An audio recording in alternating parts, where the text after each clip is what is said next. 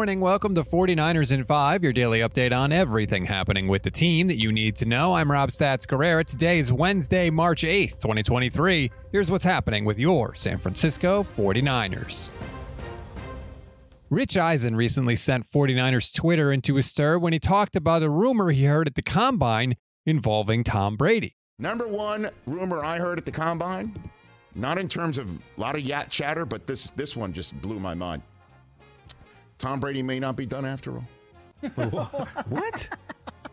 It's a couple people are like, just hang on, just you wait. Wait for and I'm what? I'm like, he's Instagramming out videos of his cat. Ski trips. Yeah. He was at UFC over the weekend. I know. But it doesn't look like he's getting big and fat, does it? Well, Brady himself responded on Twitter, writing, quote, "Anyone who thinks I have time to come back to the NFL has never adopted a 2-month-old kitten for their daughter." Well, I guess that settles it then, huh? Tom Brady can't come back because he got his kid a kitten. All right.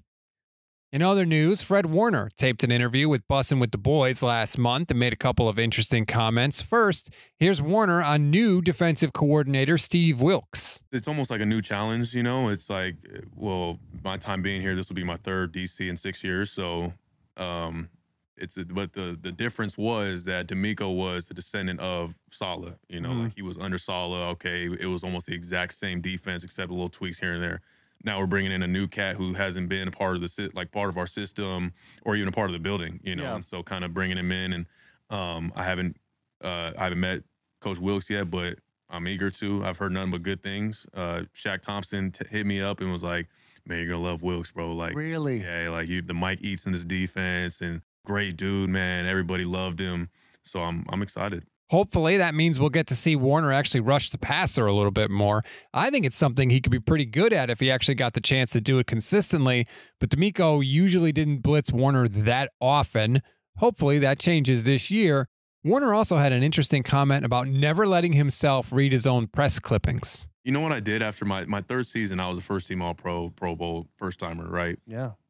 And I think I may have, it's not like I don't even think I rested on it either. It's like I reflected though and let myself not feel that like the things that got me here in the first place, like all the knocks on me, like the chip on my shoulder, all those things. Like I let those things go. I'm like, okay, I'm him now. Like, all right, whatever. Let me let go of those things. Yeah.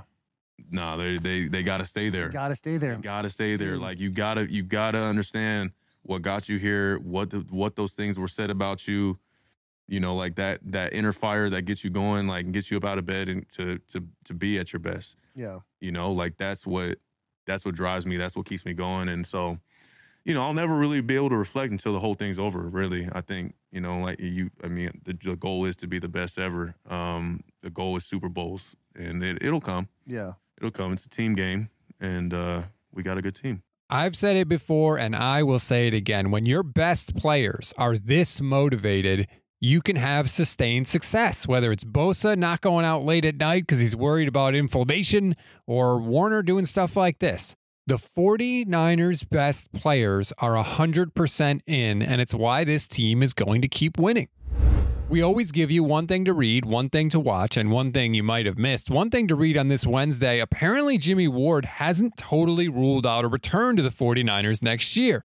You can read what he said on Instagram Live on NBCSportsBayArea.com. I wouldn't mind seeing Jimmy Ward back as the nickel in 2023.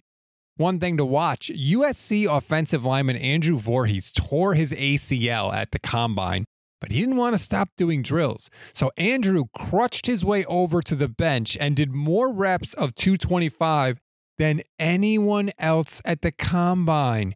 We retweeted the video from our handle at GS Podcasts. One thing you may have missed, the Baltimore Ravens placed the non-exclusive franchise tag on Lamar Jackson. So any team with first-round picks in 2023 and 2024 can now sign him to an offer sheet and give up those picks as long as the Ravens decide not to match the contract offer.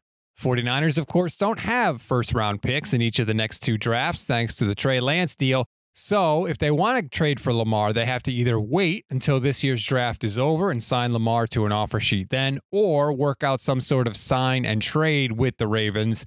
Highly unlikely, but you never know.